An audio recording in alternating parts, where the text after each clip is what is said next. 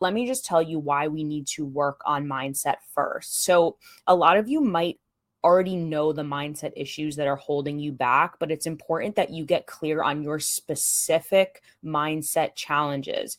So, we have to examine the thought, right? When we identify our challenges and hold them up to the light and examine them, they lose their power and then we can push past them. It's science backed. If you Google CBT, cognitive behavioral therapy, this is an entire body of work where it's just a therapist helping you identify the thoughts that are making you feel like shit and then reframing them and saying, like, is it true? Is there another side to this? Is there a chance that what you're thinking could be a thought error? Okay, let's reframe this. So it's really a matter of reframing these assumptions we have. And I think it was Saneed in the community group chat today. She brought up a good mindset error. And it was like, she said, she goes, I'm afraid to get on calls with clients and start pitching because if they have objections, I'm not going to know how to answer. And that's something our mind does. It plays tricks on us where we put the cart way before the horse. So it's like you're worried about what they're going to say back to you and throw at you, but you haven't even taken the step yet to do the cold pitch. That's what your brain will do to you to keep you safe.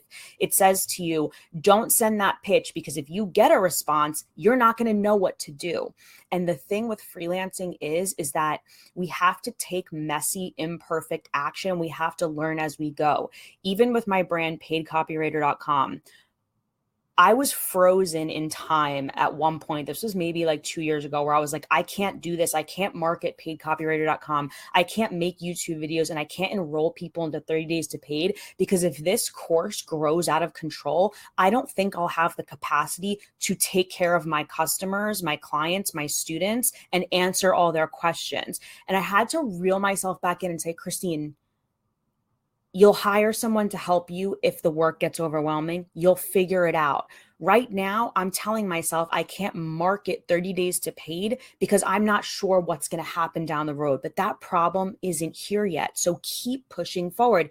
And what that did for me was allow me to move forward and trust myself that I will figure it out. If I get an influx of students, I will get help that I need to run my business. And that did wind up happening. I did wind up hiring a virtual assistant and getting the help I needed. But I had to trust that I would figure it out as I go. So with everything that your brain tells you throughout this process of, oh, I need to set up an LLC, I need to set up this, oh no, I can't pitch because of this, we do have to override some of those thoughts.